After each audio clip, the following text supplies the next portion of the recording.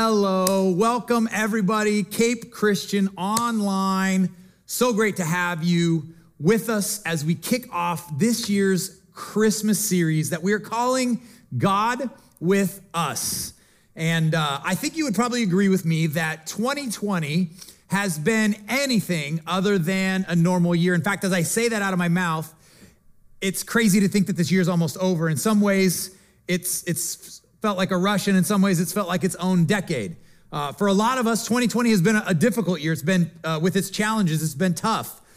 I think that this year has taken a toll on a lot of us, and my observation actually is that I think it's taken more of a toll on many of us than we even realize. And I think we kind of come into the end of this year, most of us looking for things to get better. We're hoping for more. We're hoping for something better. We don't want a repeat of what we just had, and we really are hoping for more. And in a very different way, but in some similarities, it's not so different than the Christmas story that we're here to talk about and celebrate for the next several weeks. You see, our setting here in America and the world has not been an ideal one the last year, but the setting of the Christmas story was very much not a great setting either, especially if you were one of God's people, the Jews, the Israelites. For starters, they were under the Roman rule, under their oppression. At the time of Jesus' birth, genocide was happening. They were killing all the baby boys being born. The Jews were overtaxed and they were underprotected. Also, they could build somebody else's kingdom. There was major oppression and starvation.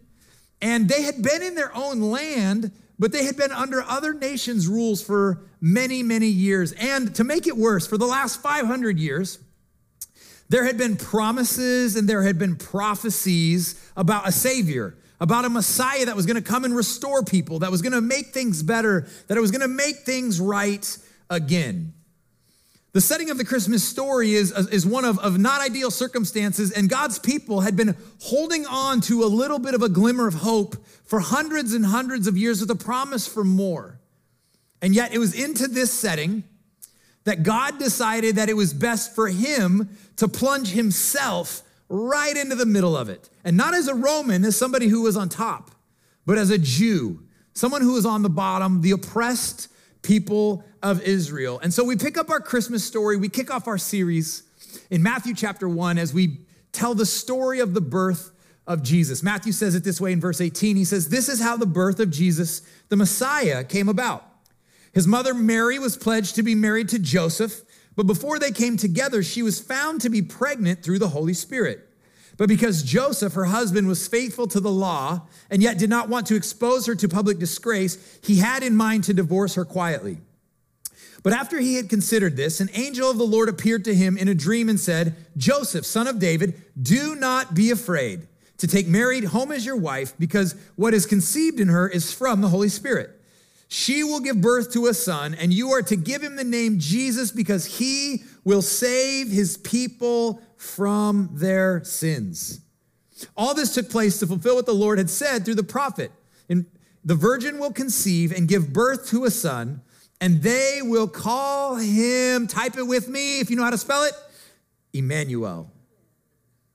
You can use an E or an I. If you know what I mean, that was funny.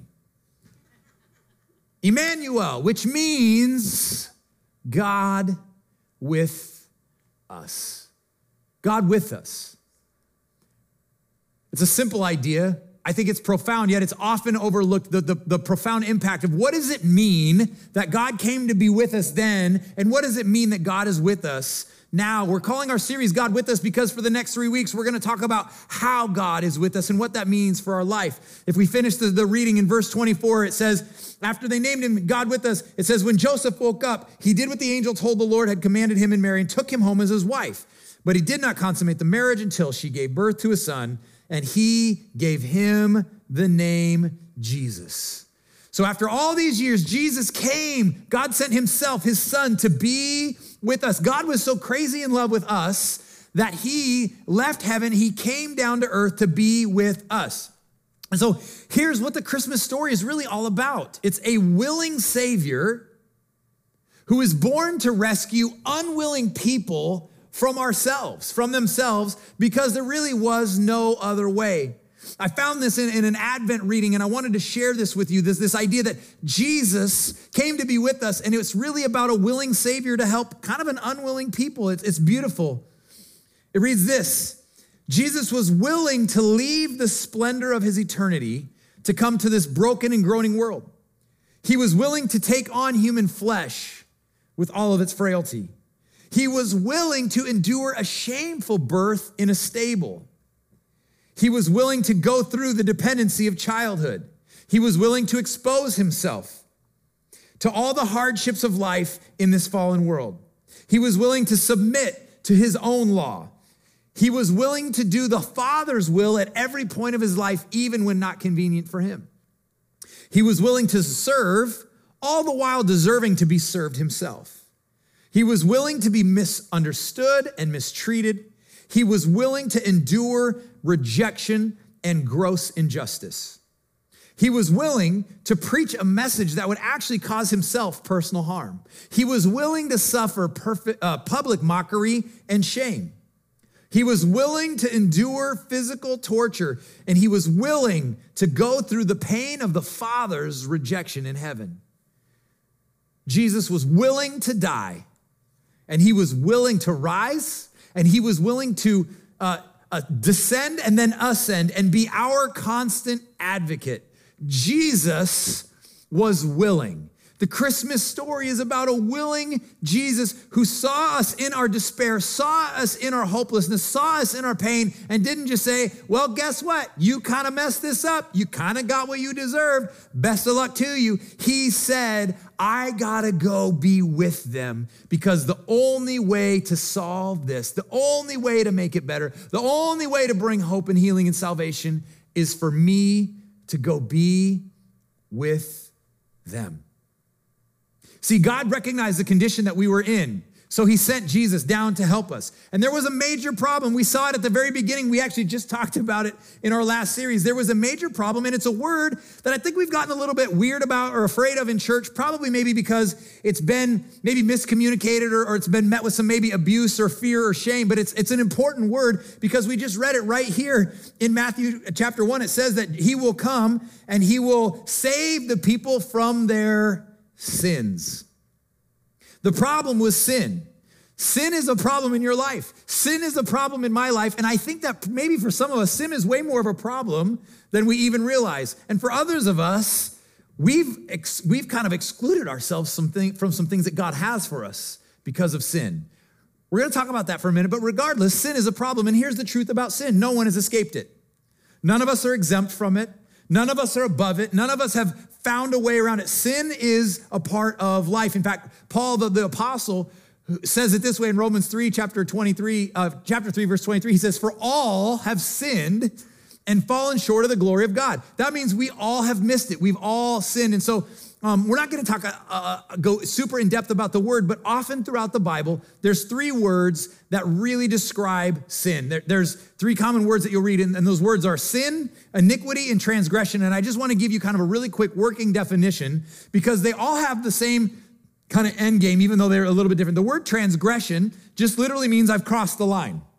The word sin literally means to miss the mark or miss out on God's best. And the word iniquity means we've lost our way, or maybe another word is a perversion, or God says do one thing, you do another. So really, sin can look at different in the Bible, but you see the word transgression, I've crossed the line, I've missed the mark, or I've lost my way.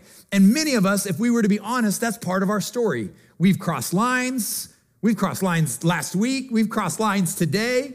We've missed the mark. We've missed the best. We've missed God's best. Or we've just lost our way. We've done everything we can to search for some sort of meaning or value or whatever the case may be. And here's the truth about sin. Sin can come in many forms. Often sin is, I did this to myself. I crossed the line. I missed the mark. I made a bad decision. I lost my temper. I'm the one who was selfish. I'm the one who, I did this. Sometimes it's someone else did this to me. And that is a hard reality to face.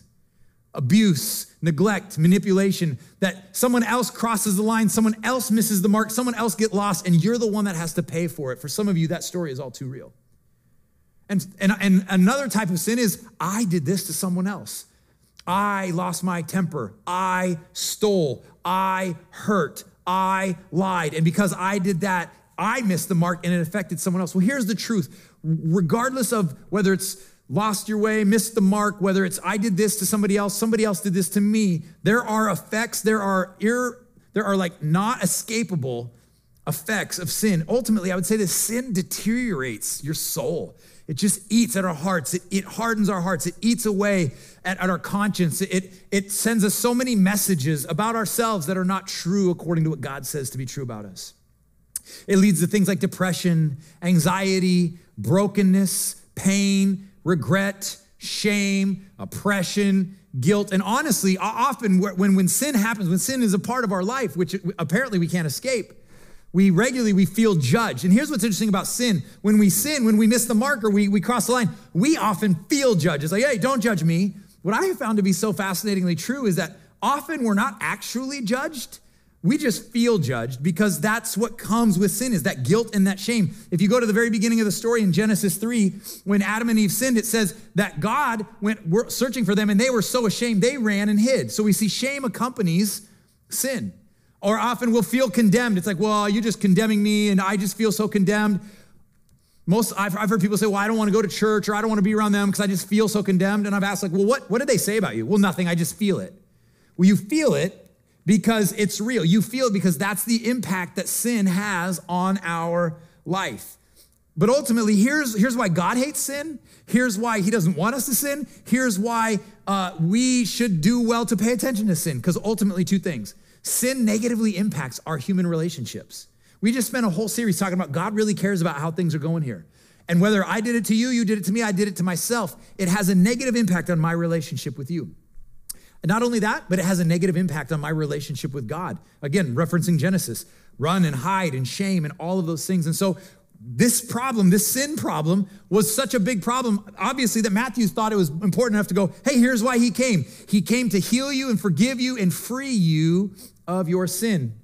But I would say this, that one of the dark characteristic qualities of sin that maybe we don't recognize as much or we should, or as we should, is unwillingness. I talked about a willing Jesus who came, but unwillingness often accompanies us missing the mark, us crossing the line, us losing our way.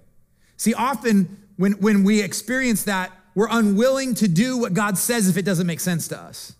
Or we're unwilling to inconvenience ourselves on the behalf of someone else.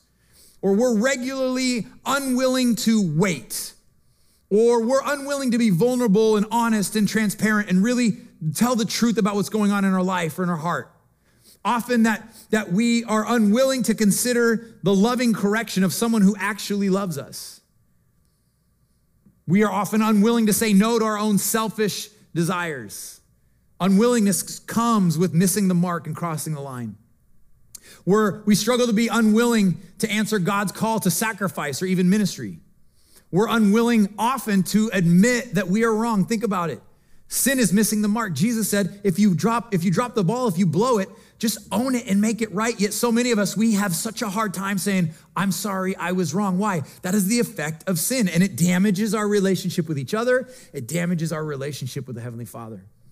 Often we struggle to be, we are unwilling to give generously or to live generously or even just live willingly to help other people. Unwillingness, I believe, is one of sin's powerful and damaging results that maybe we know the shame, we know the guilt, but unwilling. How often does it lead to selfishness? And I want to kind of bring this to life. I want to give an illustration that we came up with. And so this jar here kind of represents us at our purest state. It's us when we're born. It's when God saves our soul. It's when we receive forgiveness. It's this pure, packed full of potential. And I think some of us, maybe we don't think about how much sin has impacted our lives. It's like, well, I hear this a lot. I've even thought I'm a pretty good person, to which I always respond to, compared to what? Are we talking Mother Teresa? Or are we talking Hitler? Like, where are we at here? But if sin is just missing the mark or crossing the line or losing our way, I would say that if that happens regularly in my life, I'm guessing I'm not the only one. Perhaps it happens in your life as well. But I mean, it's not uncommon to get cut off in the street, and sin starts to fill our heart and it starts to invade our life. And it's I lose my temper at my kids, or I yell at somebody who cuts me off in traffic, or I'm greedy and I maybe don't tell the truth on my tax returns, or I was selfish and I took more of something. I lost my temper. I yelled, whatever. I had too much to drink on the weekend. I have these coping mechanisms that probably aren't healthy. They're probably not the best, but I got to do what I got to do. It's so easy to not even just our thoughts, but our attitude. I had a bad attitude at work. I gossiped about my boss, and then I gossiped about my boss, and then I gossiped about my boss, and then I gossiped about my coworker and my assistant manager, and then other people were gossiping, and I said, yeah, and another thing, and another thing, and another thing. Oh, just me? Oh, wait, I am the boss in this case. Okay. But you know how easy this is. Or I lost my patience with the kids. Or, pick one. This is regularly, I was driving on Veterans, or I was driving on the highway and somebody cut me off and I screamed and I yelled and I imagined for 30 minutes while sitting on the bridge all the terrible things that could possibly happen to them. And I may or may not have even prayed, God, would you give them justice? You see where I'm going with this? It doesn't take long. This could be in the same hour for me. I don't know about you. Well, I'm a pretty good person. I ate too much. I slept in. I didn't work out. I don't take care of my body. I judge other people. I'm criticized. I complain all day long on social media. I hate everything about everything. Our sin starts to invade our lives, and before we know it, it's like, man, that was just like, there we go. That's Monday. That's just Monday. Some of us have way more than that. And then you go, we got Tuesday, and we got Wednesday, and we got Thursday, and we got all this sin in our lives. And see, sin kind of just gets everywhere. It affects us. It gets on stuff around us. And all of a sudden, what once was this clean, pure motive, and I had happy, and I was joy, and I had peace, and my marriage was good, and I loved my kids, and my job was going well, and bless God, and I was involved in church. Now all of a sudden, it's like dark and hard. And I think this maybe is a good metaphor for how many of us perhaps feel, especially around the holidays. All kinds of just junk in our bad coping mechanisms. And Paul says, this is real. This is a problem, and this is all of us. And at this point, if you're still with us, you're probably going, wow, Pastor Corey, great Christmas message. Feeling super awesome right now. If you didn't hear all those laughs, that is how we all feel in here. But I have to say that because I want to ask the most important question. How does God feel about sin? What is his response to sin? Let me tell you what I have found about sin. And because we're talking about God with us, I want to tell you this. God is with you in sin. God with us in sin. What do you mean about that? What do I mean by that? How can he be with us in sin? Because see, I think most of us probably fall on one of two sides of a spectrum. But let me tell you something that I hope that sticks with you this week is that God doesn't want you to sin, and he doesn't hate you for your sin. Can I say that again? God doesn't want you to sin. He doesn't want you to get lost. He doesn't want you to miss the mark. He doesn't want you to cross the line. But if and when you do, inevitably, he also doesn't hate you for it. He hates what sin does to you. He hates the effect. He hates the broken relationship. He hates the broken relationship. But he gave us a way out. What's the way out? Try harder, pray more, go to church? Nope. Send Jesus. God with us. And he will free and deliver us from the power of sin. And by the way, this is not just a one-time thing. This is a regular idea where God is saying, I came once and I'll do it again to solve the sin problem. And so I want to give you a picture, a story of what I think is God's posture, the best idea of what does God think about sin? How did he come to, what does it mean or look like for him to be with us in sin? There's so many stories throughout the Bible I could use, but I think the best one is captured right in John chapter 8, the Gospel of John. And it's a story where a woman is caught in adultery. And the law of Moses, the law in Deuteronomy says anybody caught in adultery is to be stoned to death. And so these Pharisees, they know that Jesus loves the law. The Pharisees were the religious leaders, but they also know Jesus loves people. So they catch this lady, they throw her at his feet, and they basically say, hey, teacher. They kind of mock and they say, hey, teacher, John chapter 8. Your law says that she should be stoned because she was caught in adultery. And so what do you think we should do? They were trying to trap Jesus. But it says Jesus was just so cool. He bent down, wrote on the ground, and we see this woman is caught dead in her sin. She can cover it, she could hide it, she could project it, but what happened with her is it was put out in front of everybody to see. Adulterer. Imagine if the worst thing you had ever done was put on blast for the whole world to see. Her sin is not just before God, her sin is before all of her peers and everybody in the town. And what is Jesus gonna do? This is where we see that God came to be with us in sin and what his posture is towards us, because Jesus' response is this. He says, all right, you're right, the law does say that, so here's what we're gonna do. Anybody else who's never had a marble in their jar, anybody else who's never judged, never been greedy, never been selfish, never had a bad attitude, never been lazy, never missed the mark, never crossed the line, you guys go ahead, you guys just take your turns. The ones who have never sinned, you go ahead and you condemn her and you go ahead and you stone her.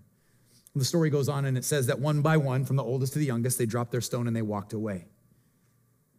And we pick up the story. I want to read these scriptures to you because I love this, because Jesus says his response is so the heart of God. And I'm assuming that, I'm assuming that I may be talking to some people that if you were to be really honest, you've been trying hard to hide this, but this is how you feel. And I have really, really good news for you. And it's right here in this story, because this woman's sin is like, here for everybody. Here it is. This is what she did. This is what they're doing. This is what they're looking at on the internet that nobody knows. This is what they did at work and on their taxes. And his wife doesn't know, but he's got a friendship. That's this.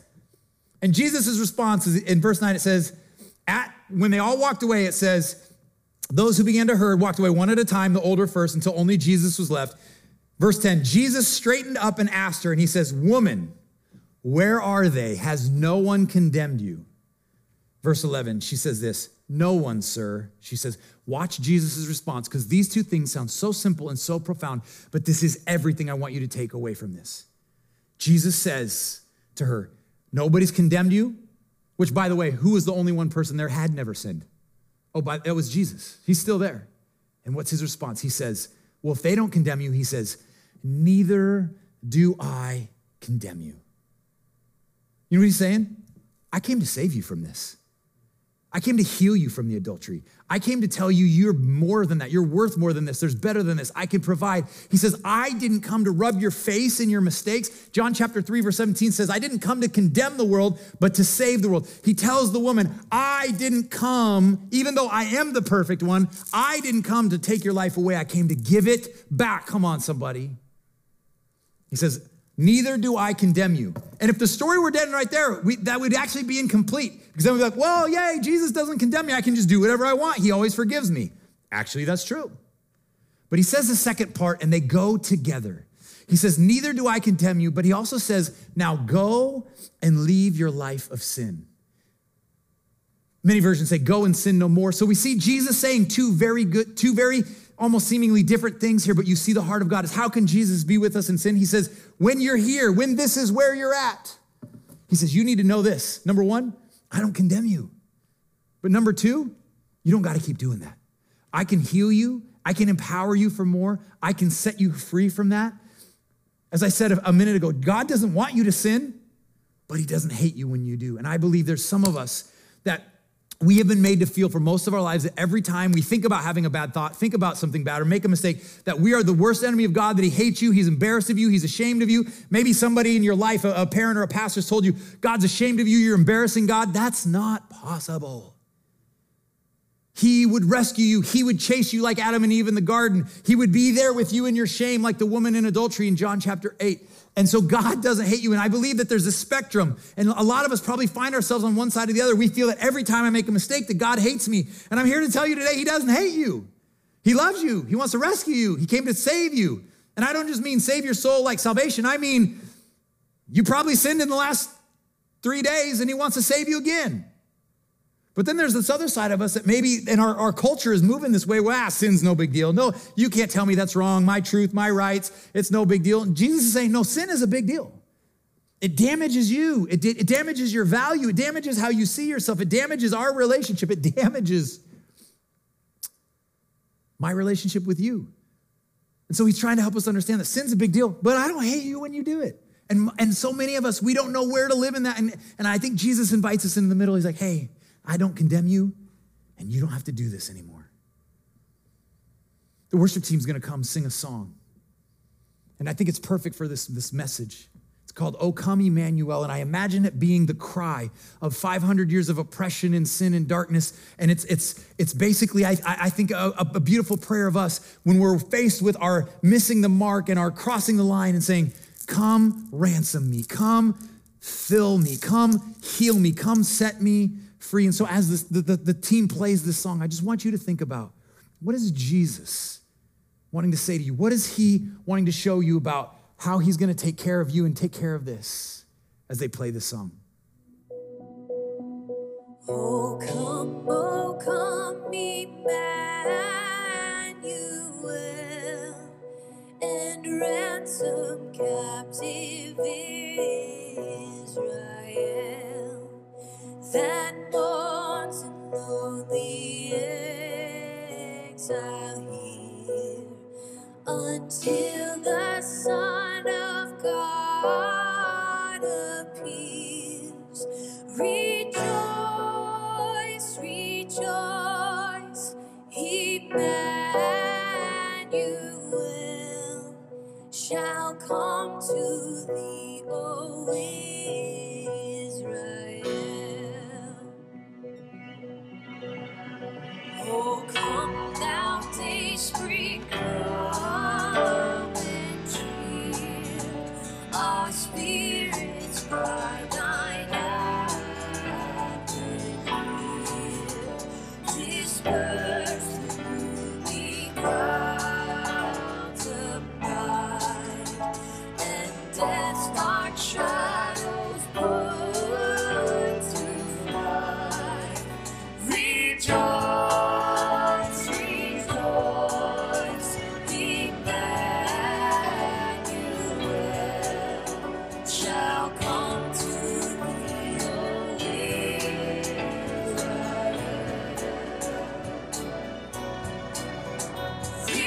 Rejoice, rejoice, Emmanuel shall come to thee, O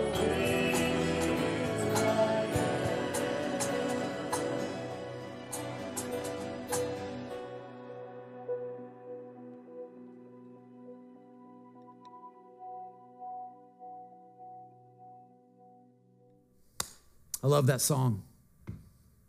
O come, Emmanuel, ransom Israel. He didn't just ransom Israel then, he came to ransom us now. He was the ransom for our sins. See, this isn't just a Christmas story. It's the redemptive story. The whole thing hinges on, as I mentioned earlier, the willingness of Jesus, the eternal willingness of Jesus. See, here's the truth. Without Jesus' willingness, you and I would still be without hope, and we would be without God. Without his willingness, we would be left without the power. We would be left with the power and the curse of sin on our life. And this would be the best we could ever hope for or expect. Without the willingness of Jesus, we would be eternally damned. Without the willingness of Jesus, our hope, without the willingness of Jesus, his willingness is our hope in life, in death, and in eternity. I love how Paul says it in Romans chapter 5. He says it this way. He says, but God showed, this is so powerful, God showed his great love for us by sending Christ to be with us and die while we were perfect. No, that's not what it says. It says Jesus died for us when we were at our worst day, our fullest bucket, that he came, he loves us so much. He came to be with us. Why? To take care of this for us. When our jar was the fullest is when Jesus came and said, this is when I want you to know my love. Peter's disciple wrote a epistle in the New Testament, and he writes it this way in 1 Peter chapter 2. He says, Jesus himself bore our sins in his body on the cross so that we might die to sin and live for righteousness. By his wounds, we have been healed. Peter basically literally says when Jesus was on the cross, when he sacrificed himself, he literally took all of our sin on himself. He emptied this onto him so we could be healed and whole and set free. And it just requires us coming to him and saying, Jesus, I need you. Oh, come, Emmanuel, be with me again. Forgive me again. Wash me clean again. I'm in need of you again. And Jesus' willingness then is your guarantee that he will continue to be willing today. See, right here, right now, he is willing to love you on your very worst day. Right here, right now, he is willing to forgive you again and again and again. Right here, right now, he's willing to be patient while you grow and mature at a rate that I'm sure is much slower than you would hope. Right here and right now, he's willing to battle on your behalf against evil. Right here and now, he's willing to teach you through his word if you will open his scripture and let him speak to you. Right now, right here, he's willing to supply every single one of your spiritual needs. Right here and now, he's willing to be faithful to you even when you're not faithful to him. Here and now, he's willing to empower you when you're weak and strengthen and restore you when you're fallen. He's willing to comfort you when you're discouraged. He's willing to protect you when you've stepped into danger. Jesus remains willing to do everything he needs to feed, sustain, grow, and protect you until eternity is your final home. See, the Christmas story reminds us that our past, our present, and our future hope rests not in our willingness, but in the willingness of Jesus to leave eternity and leave heaven and come be with us. This Jesus, whom we celebrate his birth, the one the angels sang, who's the shepherds worship, and the magi were the ones who searched. Willing Jesus is the only hope for unwilling sinners. And what Jesus did is he went to the cross and he said, you can't handle this, but I can.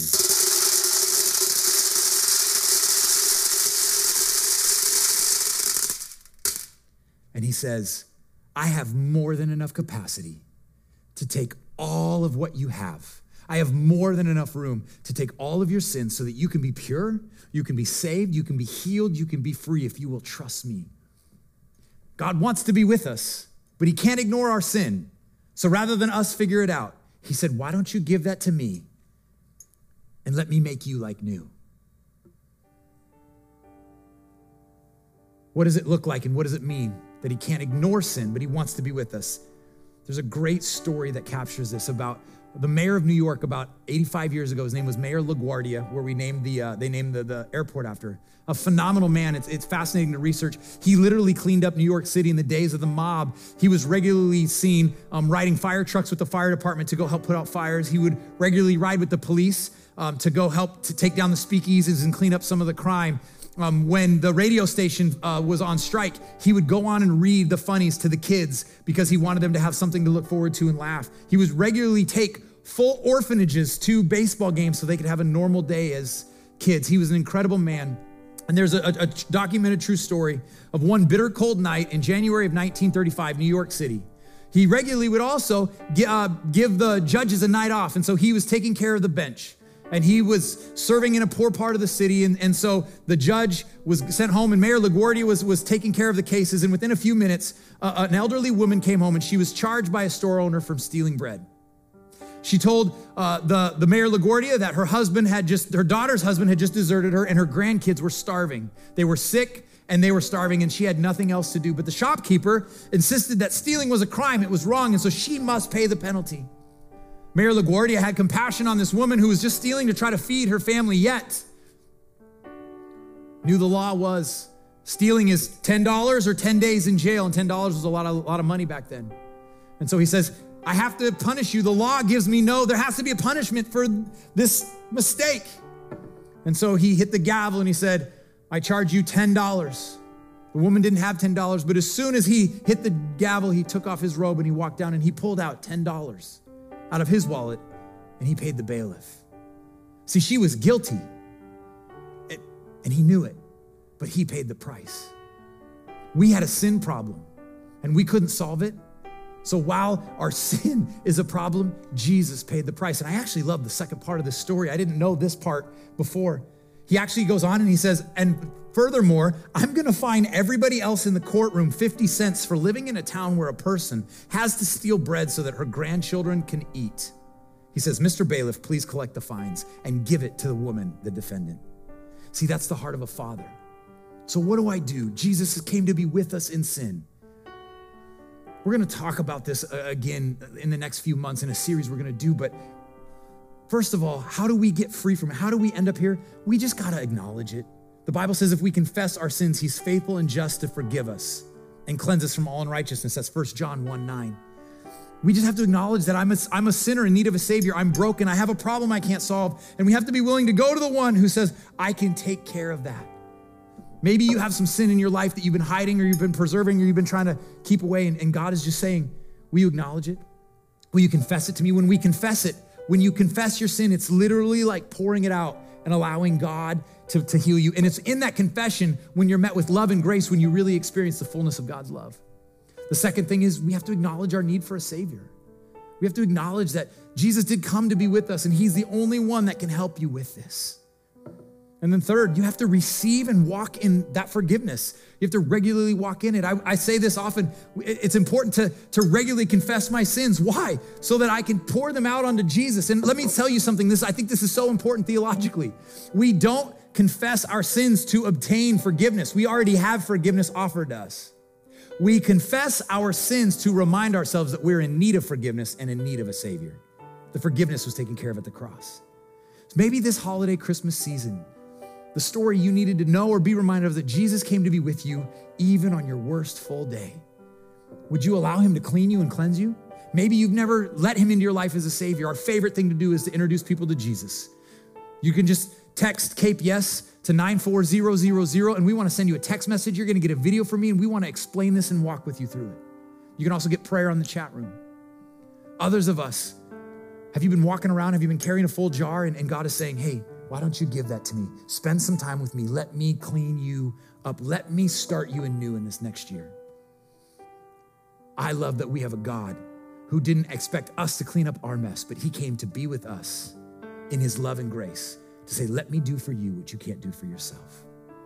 Will you pray with me? Jesus, thank you for coming to be with us, that you're with us even in our sin, that we would understand the simplistic profoundness of the idea that we don't have to sin anymore, but you also don't condemn us, that you don't want us to sin, but you don't hate us for our sin. And so I pray, God, for anybody whose heart is open, that you would forgive us our sin, you would cleanse us, you would free us, God. For those who have been weighed down, would you let them now even experience the freedom of knowing that they're set free, knowing that they're forgiven, knowing that their sins have been washed away. God, if there's anybody here watching who's never invited you into their life, I pray now that they would create that space and say, Jesus, come sit in that place in my life. Be my Savior. Thank you for being willing to rescue me, even though I was unwilling to save myself from myself. God, thank you for coming to be with us. Help us to be reminded that you are always with us in every moment. Thank you for this reminder. Thank you for the birth of Jesus to come and deliver us, to set us free, to be with us always. In Jesus' name, amen.